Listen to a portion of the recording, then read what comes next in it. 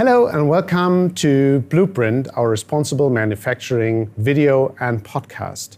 I'm Björn, I'm heading the sustainability department at EOS, and I'm the proud host of this show. Today we're having our second episode, and it's all about the use and reuse of polymer or plastics materials. And as you can see, we're here in our showroom in Kreiling near Munich. Some machines are running, some colleagues are working, so I hope you don't mind. I'm honored to have two proven experts with me today, my dear colleagues, Sibylle Fischer and Vanessa Seidenschwarz. Thank you for joining me today and welcome. And Vanessa, starting with you, can you shortly introduce yourself, please, and your role at EOS? Thank you for having us, first of all. My role at EOS is a product manager for all polymer materials, and I'm developing our portfolio for polymer materials together with our R&D experts to fit to our customers' applications and needs. Can you tell us a little bit more about what materials do we have? So EOS portfolio is quite broad, so we have two types of materials, more the commodity materials and then the more specialized materials. In the commodity materials, there's mainly a polyamide materials where we have a PA11 or PA12, which you know from your everyday life, from your nylon stockings or your yogurt cups or maybe medical tubes or everything. And then the more specialized materials are the high performance materials, which are for usage in higher temperatures, or for example, also other materials like our TPU, which is a flexible material which you could use, for example, in shoe soles. Thanks for that little introduction, Vanessa. Sibylle, may I ask you to also introduce yourself shortly and your role at EOS? Sure, and hello Björn, thanks for having us here today. I've been with EOS for more than 7 years. I'm a material developer, and initially I have taken care mainly of the development of our mid-temp materials, but in the last years I've changed more into a lot of development and research projects. I'm taking care of some projects on my own, supporting others.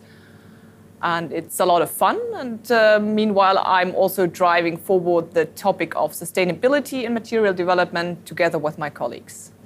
That's great to hear. And we've learned from Vanessa about the polymer materials that we have. Can you maybe let us know a bit more about the process, how we use them? What we're having here at EOS is laser sintering, and laser sintering is a powder bed fusion process. This means that a polymer powder is applied layer-wise in the machine, and a laser melts selectively the areas where the later part is supposed to be solid. And then the next layer is applied, and so on. So in order for that to work, we have to preheat the powder until a temperature which is pretty close below the melting point, and the laser actually only applies the very last bit of energy for the polymer to actually melt. Mm-hmm. And in this process that you just described, are there carbon emissions arising, or where do carbon emissions arising in this process? So up to date, there are a couple of papers published from different people and institutions, and they showed that a great amount of the carbon emissions is coming from the material production itself, especially in the polyamides. And the rest of the carbon emissions is mainly driven by the process itself and the post-processing, and a big point of that is the electricity. So if we want to reduce these carbon emissions, we have 2 points. We can improve the material, or we can improve the process, or ideally both. And I think there's also something like a refresh rate. Maybe you can explain that a bit more in detail, and why is it necessary to have a refresh rate? As I mentioned earlier, we're having a hot process. This means the whole machine is at a temperature below the melting point. So if a polymer is kept at a certain temperature, it's damaged either by thermal stress due to the temperature or the time it's under temperature or other things. And in order to maintain material properties in the part itself, we have to add a certain amount of new powder. And typically that's a little bit more than it's actually used in the process. And what types of damages do we see? So as I just mentioned, we have the thermal stress we have in the polymer. That means the polymer is at a certain temperature for quite a long while, and this temperature degrades the polymer. In certain cases, such as the nylons, this could mean we have a molecular mass buildup, and this buildup leads to a higher viscosity of the melt, leading to process issues such as sink marks or a decreased interlayer bonding. On the other hand, we have the residual oxygen in the atmosphere of the machine, and this can lead to oxidations causing, for example, yellowing of parts or powder. And is there anything that you can do about these kinds of damages within the process? Sure, we can either improve the material or we can improve the process. On the material side, we could use, for example, stabilizers that prevent the buildup of the molecular mass or the oxidations. But on the other hand, this is not our core know-how, because we're not a polymer manufacturer. And we're doing our own research and we're looking into the process in order to understand them, but in the end, we're not the ones making the polymer. On the other hand, we do already offer some refreshed, optimized powders, such as PA2221. So, if I got you right, there's also a collaboration with the powder producers to limit the damage of the materials. Is that correct? Yes. Yeah. So, Vanessa, can you tell us a little bit more about this collaboration with the powder suppliers? I mean, how can we imagine to look that?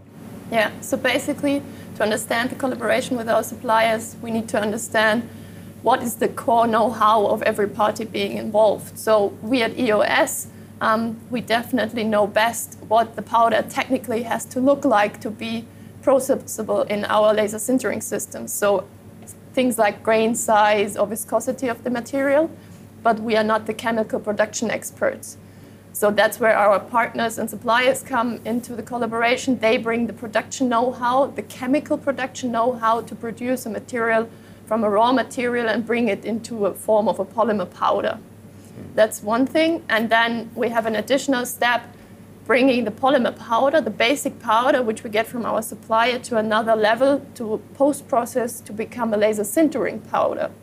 That's where our partner KVS, which is a sister company of EOS, comes into place with their know-how. And combining those three partners and their know-how, this is the way we develop our materials here at EOS. So it's good to see that we collaborate along the supply chain here with our partners to improve that. Sibylle, coming back to science, is there anything else we can do to prevent the damage within the process itself? Sure. So I just said we have different things that actually damage our powder.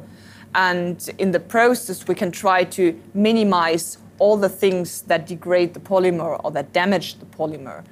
And these are, on the one side, the temperature or the time the polymer sees the temperature. On the other side, the residual oxygen in the atmosphere. Talking about the temperature and the time.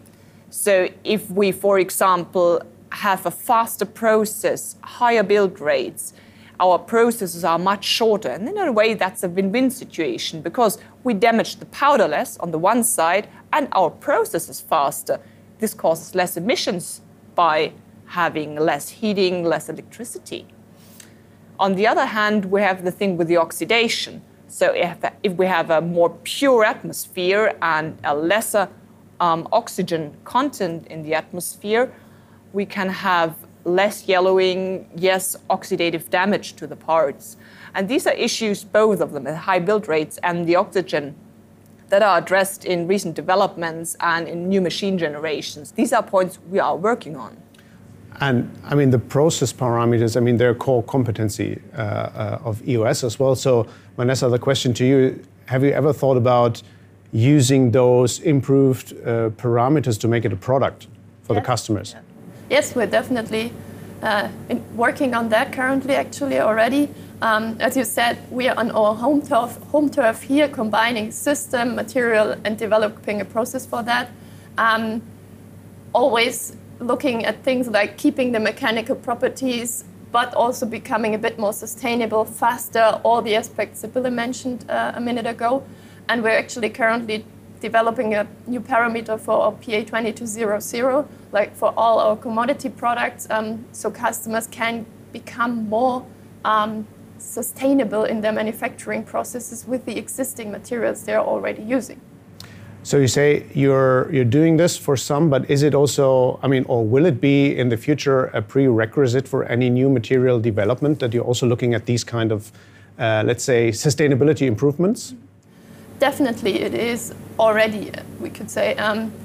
As you know, our company purpose is responsible manufacturing, and we are always looking in options how we can act in that way as well. Either we can improve the material itself, or maybe we also can think about what might be a second life of the material if we can't reuse it in our processes maybe. So looking at the bigger picture of what we are producing, what our product. So that's good to hear. I'm looking forward to that development, definitely. Sibylle, we talked a lot about the process and the use phase in the machine, of the powder in the machine. But what about, what about waste? Is there generally waste created in the 3D printing process? We just talked about refresh rates, and so far a common refresh rate would be 50%. This means 50% of the unused powder that's from the previous builds is mixed with 50% virgin powder. And of course, we don't use 50% of the powder in the process. So there's always some residual powder that cannot be reused. And in a way, yes, that's waste. So there's some waste. Vanessa, is there anything we can do with that used powder? Yes, we technically can do, because it's a bit difficult, the word waste in this case, because the powder which is waste, looking from our process, is not a real waste. It's a technically pure polymer powder, which is not usable anymore on our systems, but which can be used, for example, for injection molding or other additive processes like fused filament fabrication. And that's definitely where you could reuse that material to give it another life, let's say. So there's options for that. Are we collaborating with any other company? Yes, actually, we have been partnering since 2017 with a German partner, Kayo. And our partner takes the used powder from our customers, collects it, and then sells it to, for example, injection molding companies or other companies which can use that powder. And the nice aspect there is the revenue EOS gets from that is donated into social projects here around, locally around Kreiling. Okay, so that's interesting to hear. It's not only that we found a second life for the used powder, but there's also a social benefit for that. I guess the reuse, or there's probably, in the reuse of the powder, there's probably also some challenges, or is it easy to do that? In theory, it's always easy, I would say, but one aspect that's very important, we talked about waste, or the word waste, and that's the way we are currently using that material. It's just thrown into a waste bin. But if we want to reuse that material, we have to take care that it is not being mixed. For example, that you don't mix a TPU material with a polyamide material. That's one point where we have to educate ourselves as well to work in that way. And then another aspect is, of course, the business case always behind it. Does it make sense to send 20 kilograms of a material across Europe to a partner that collects it somewhere else? Is this a good business case? There we see actually a few challenges currently with all the logistics. And then another aspect is like the regulatory restrictions we have. What is waste? How can we reuse it? Yeah, that's a very tricky situation currently, but we are working on that. So there's options available, but there's also some challenges, but I'm glad to hear that we're looking at those and trying to find solutions for them. Now going away from the material more to the part, to the printed part, are there also options, Sibylle, to do something with printed parts that are no longer used? So we have quite a number of parts that don't even come to life because they're either prototypes and they just looked once, or they're test specimens. And we have a PhD thesis of my dear colleague Karl Freihardt, who is actually looking into that topic. He's trying to have a closed loop and recycle these parts into a laser sintering powder again. And his main focus is not on economics or viability. His focus is on a technical feasibility. So he's one of the first actually trying it, grinding it down, trying to restore the properties of the powder. That's, I think, a really interesting topic, and I'm excited what the outcomes of this are. So we're also in the beginning of this when I hear you. Is there anything else that we can do for the end of the life or of the normal life of that powder? Yes, sure. So it always depends on how clean the parts are. The just mentioned test specimens are probably much easier to reuse than a part that has been in service for many years, maybe into harsh environmental conditions or heavily post-processed. But in the end, there are different ways I can recycle or reuse it. I can thermally recycle it. At least I get energy out of it in the end. I can use it as feedstock for other manufacturing techniques that have less demands for the material properties. Or, of course, I can look into biodegradability. I have, on the one side, biodegradable polymers itself, such as PLA, for example. They are biodegradable the way they are, and you could principally put it in landfill and they would degrade.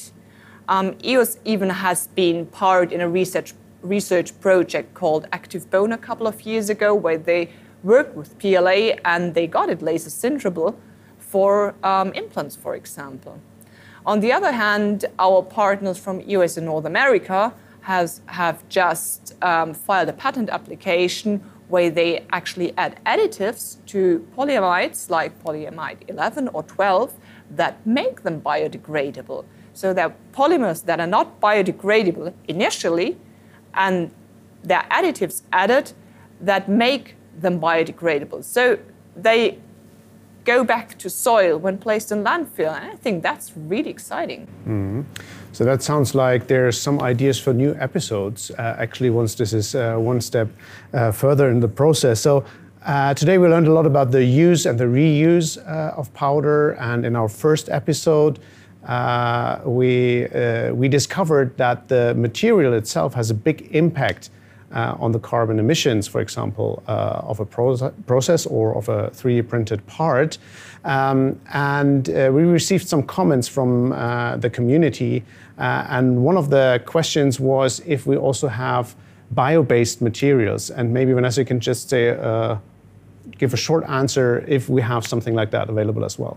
Yes, actually we already have. Our PA1101 is a polyamide 11. And polyamide 11 is based on castor beans oil, so it's a renewable resource, and that we already have in our portfolio. Our sister company ALM is going already one step further. They even have a carbon neutral PA11 in their portfolio, which they added only last year. Okay, that's interesting. We will have an episode on that one as well, I think. A very interesting project. Let me thank you for being my experts today, and we have a little present for you. So this is, on the one hand, our nice little hummingbird. One for you, Sibylle. I love it. And one for you, Vanessa, representing our Responsible Manufacturing Initiative. And we have a T-shirt as well with, let me show it, with the hummingbird. Thank you very much. That's for you. Thanks for having us here. Yeah, thank you very much. Thank you for listening in and watching this episode. And please stay tuned for our next show, which is coming up soon. Thank you.